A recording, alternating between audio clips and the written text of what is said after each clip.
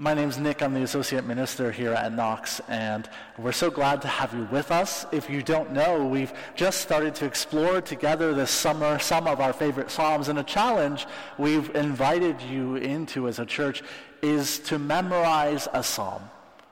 Some Psalm. If you already know Psalm 23, 50% of you probably do. Pick another Psalm. Participate in this with us. The Psalms have been the songbook of the people of God for many generations, and within their words are captured some deep truths and resonant truths about our spiritual lives. So how can we pick a favorite? If I were to ask you what your favorite song is, something might pop to mind immediately, but if you're anything like me, that answer is probably conditional with a few asterisks beside it. My favorite song when I'm happy is different than my favorite song when I just want to sit with my feelings for a while. My favorite song on a long drive is different than my favorite song on a cold winter evening.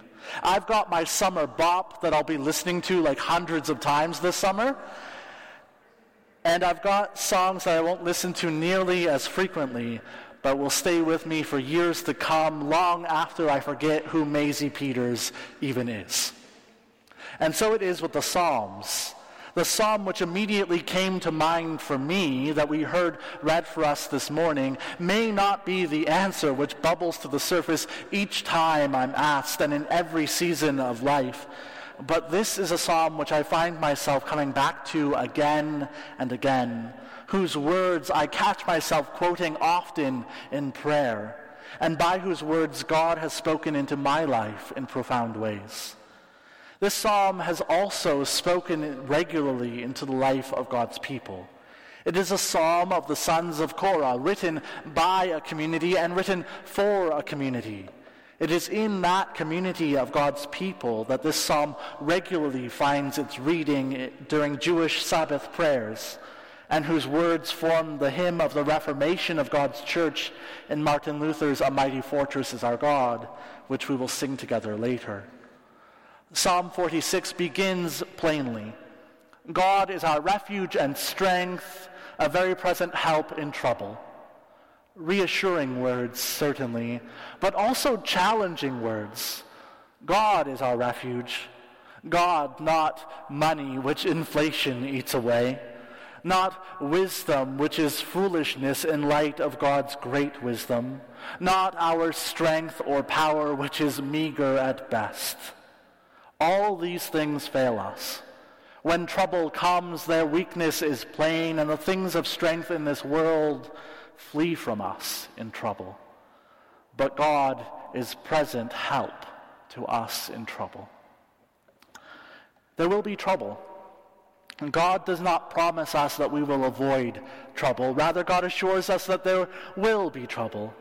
Jesus tells his disciples and tells us, in this world you will have trouble, but take heart, I have overcome the world.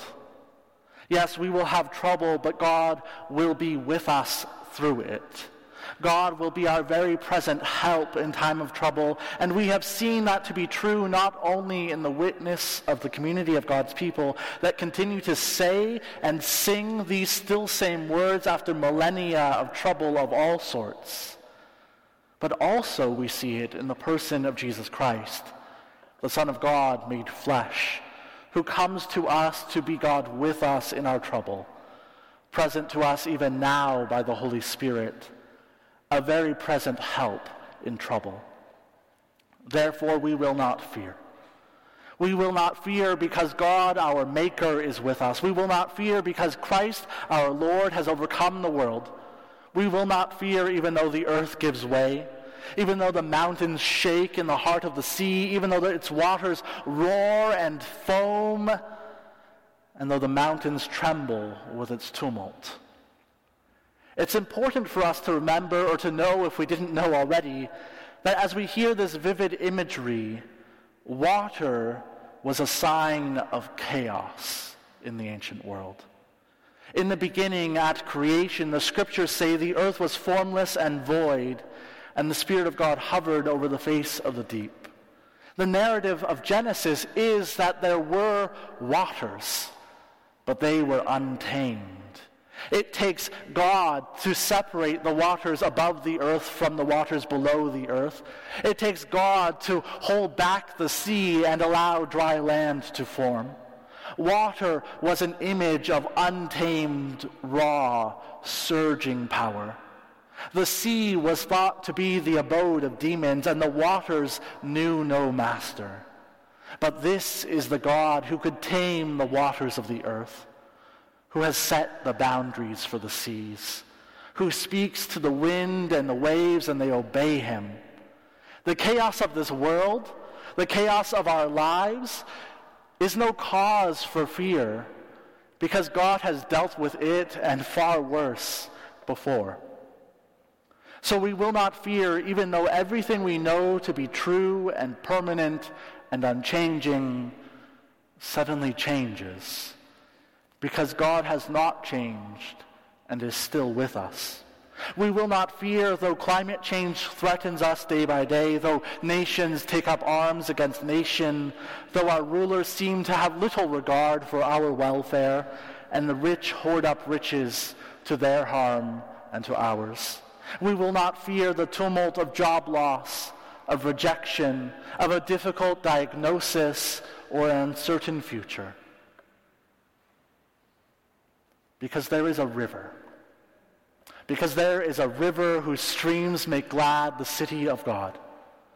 I hope you felt that. The second stanza of this psalm comes like a refreshing breeze after the first. There's this tremendous crescendo that the first verse sort of lands on. Though its waters roar and foam, though the mountains tremble with its tumult, and a breath, and a promise. There is a river whose streams make glad the city of God, the holy habitation of the Most High. The waters roar and foam, the world is chaos and trouble, and God takes that disordered water, God takes that threatening sea, takes the roar and the foam, and makes from those waters a river. Water which is not a cause for fear at all, but whose streams bring joy and life wherever they go. The world has not changed. The verbs in this second stanza mirror those in the first. There is movement, but because God is within the city, she will not be moved. The nations roar outside of it. Kingdoms tremble. The world is still waiting for the day when the kingdom of God will be known in every place and in every way. But for now, the people who God is among are assured that they, at least in part, already know the beginning of that promise. When this psalm was written, the first people to hear it would have been thinking of the earthly Jerusalem, the place of the temple where God was known to dwell. But we today, reading this, should be assured in that same way of God's new dwelling place, within the church. Within the church, which is the community of God's people, God has made God's dwelling in the hearts of each person who follows Jesus. God is within the church, and she will not fall. God will help her at break of day. Yes, the Lord Almighty is with us. The God of Jacob is our fortress. The God of Jacob is our fortress. This refrain in the psalm, for those of us who know the Bible, it may not even faze us. This is just another name for God, and a very common one at that. But it is a poignant choice to remind us that this God was good enough for Jacob, who knew many troubles. And so we can be assured that this God is also good enough for us. Jacob, who received his brother's blessing at God's behest, but who had to flee his brother's violent hand. Jacob, who is given a woman he does not love to marry, and works for 7 more long years to receive Rachel as his bride. Jacob, who wrestled with God, and only after an injured hip is given a new name and a new future and a reconciled hope. Jacob, who knew trouble, but whose God was with him. Yes, the God of Jacob is our fortress too. So our trouble has been acknowledged, and God's faithfulness we have been assured of. And so now we receive the first instruction of this psalm. Come and see. Come and see what God has done, the desolations God has brought on the earth. That sounds fearful. Desolations where we hoped for consolations. Misery where we were longing for hope. But we may be surprised. These desolations sound incredible, joyous. Who will be downcast that wars should cease to the ends of the earth? Who would admit dismay that the weapons of destruction should be broken by the God of peace? This is what God does, and it sounds like good news. He makes wars cease to the ends of the earth. He breaks the bow and shatters the spear. He burns the shields with fire. Yet these are desolations. Bow and spear, shield and chariot, they are the refuge and strength of many still to this day. And the God who is the God of all refuge will not indulge the idolatry of war or power any longer. Imagine how those who are powerful now in this world, who wage war and rain fire and destruction on civilian and soldier alike, imagine how they will feel when the source of their power is removed from them, when the ways of violence which have enthroned them are broken by God. Truly a desolation which God is bringing on the earth, because the ways that the world has always worked will be no more. And who knows what is yet to come. There is another invitation to come and see, which is in the Scriptures. In Matthew's Gospel, an angel speaks to Mary Magdalene and the other Mary, who have come to Jesus' tomb at dawn, and the earth shook. But an angel said to them, "Do not be afraid, for I know who you are looking for, Jesus who was crucified. He is not here. He is risen, just as he said. Come and see the place where he lay." They go at dawn, and this psalm tells us God will help at the break of day.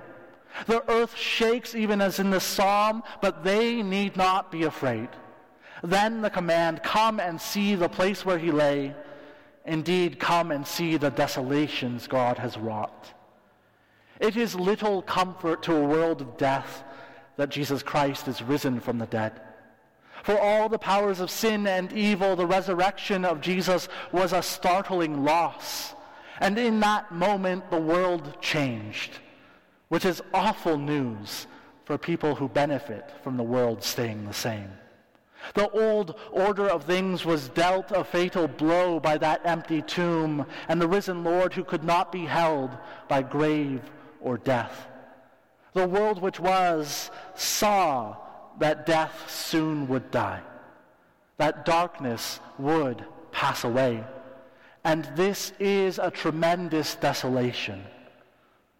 But to us who have hid our lives with Christ, to those who dwell with the Most High, it is the consolation of our hope. Come and see. Still today, we are invited to come and to see what God has done. Come and to see each and every time that God brings peace to a place of conflict. Come and see everywhere where death used to reign, but now there is life. Come and see the work of God which causes sorrow to many, but for that great city of God brings life and peace forevermore. It's often difficult, I know it, it's often difficult to notice the work of God, to come and see what God has done, because we're busy with our own work.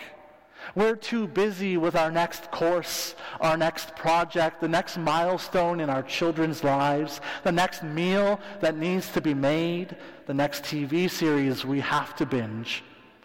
How are we to come and see the work of God when we can barely pay attention to our own work? God has the answer to help us in this, knowing that we struggle to come and see. God says, "Be still and know that I am God. I will be exalted among the nations. I will be exalted in the earth." We receive this second command of the psalm, "Be still." The same words which Jesus speaks to the wind and the waves, God speaks to us. Because the waters roar and foam, and so do we. The waters and the seas make chaos in our world, and so do we. And God is telling us to stop. Stop it. Stop the chaos. Stop your warring and your struggling. Stop your politicking and jockeying for power. Stop trying to solve a problem that you can't solve and making it worse by all of your working.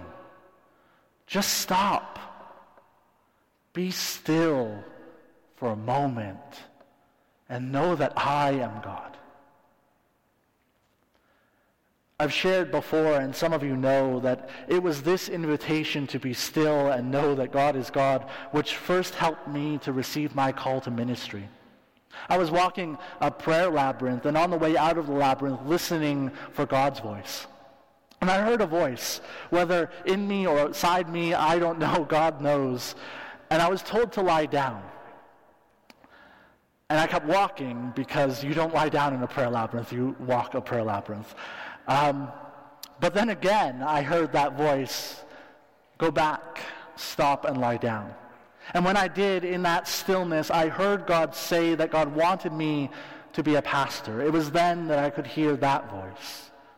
And it was this scripture in my devotions that night which assured me it was God that I heard and no other voice. God who spoke to me when at last I was still. When is the last time you were just still in God's presence? Do you have time carved out in your weeks at least, or hopefully your days, that you can just acknowledge that God is God? Even if it's just for 5 minutes to start. Are there even 5 minutes where you can stop being cast about by the roaring and the foaming of your life and look to what God is doing? If you can't, if we don't, then we will never see it. We'll miss God's wondrous works because we're too busy participating in the very things which one day God's voice will still, and we'll have nothing to show for it. But there is even now a river whose streams make glad the city of God. There is now a tremendous work of God in your life, in our church, in this city, in our world. There are signs of God's coming kingdom, if only we would be still enough to see them. Be still and know that God is God. God says God and not you will be your strength. God and not you will be your fortress. God and not you will do the work of changing the world. God and not you will be exalted. God and not you will be your God. Then when we've stopped being the chaos, being the war, being the death and decay in this world, when we're still enough to stop being the problem that we hate, and we let God do God's work in the world, then we will come and see that what God has done. And we will receive it not as bad news, not fearing the desolations as many still do, not longing for the darkness and the grave any longer, but we will in fact rejoice at a river whose streams are gladness, and at a city whose walls are life forevermore, and with a God who is our very present help in trouble. In the name of God, Father, Son, and Holy Spirit, amen. We like to have questions for you to discern what God is saying in your life, but I couldn't come up with questions other than what the psalm gave us. And so 2 invitations. Maybe there's only time for one, and the other you can take with you. The first is just to be still and know that God is God. Take a time of silence, maybe just these 2 minutes we'll give you now, and stop your working, your planning, your thinking, and acknowledge that God is your refuge and strength, a very present help in trouble. Maybe you're good at that. You might be the only one in this room, but maybe you're good at that. And after you've done that, hear the second invitation. Come and see what God has done. Consider where in your life or the lives of those around you have you seen God putting death to death and bringing peace and flourishing life. This is our life's work. But you have 2 minutes now, and I hope more time through the week.